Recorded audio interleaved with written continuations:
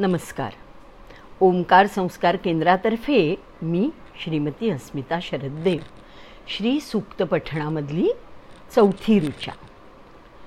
कां सोस्मितां हिरण्यप्राकारां आर्द्रां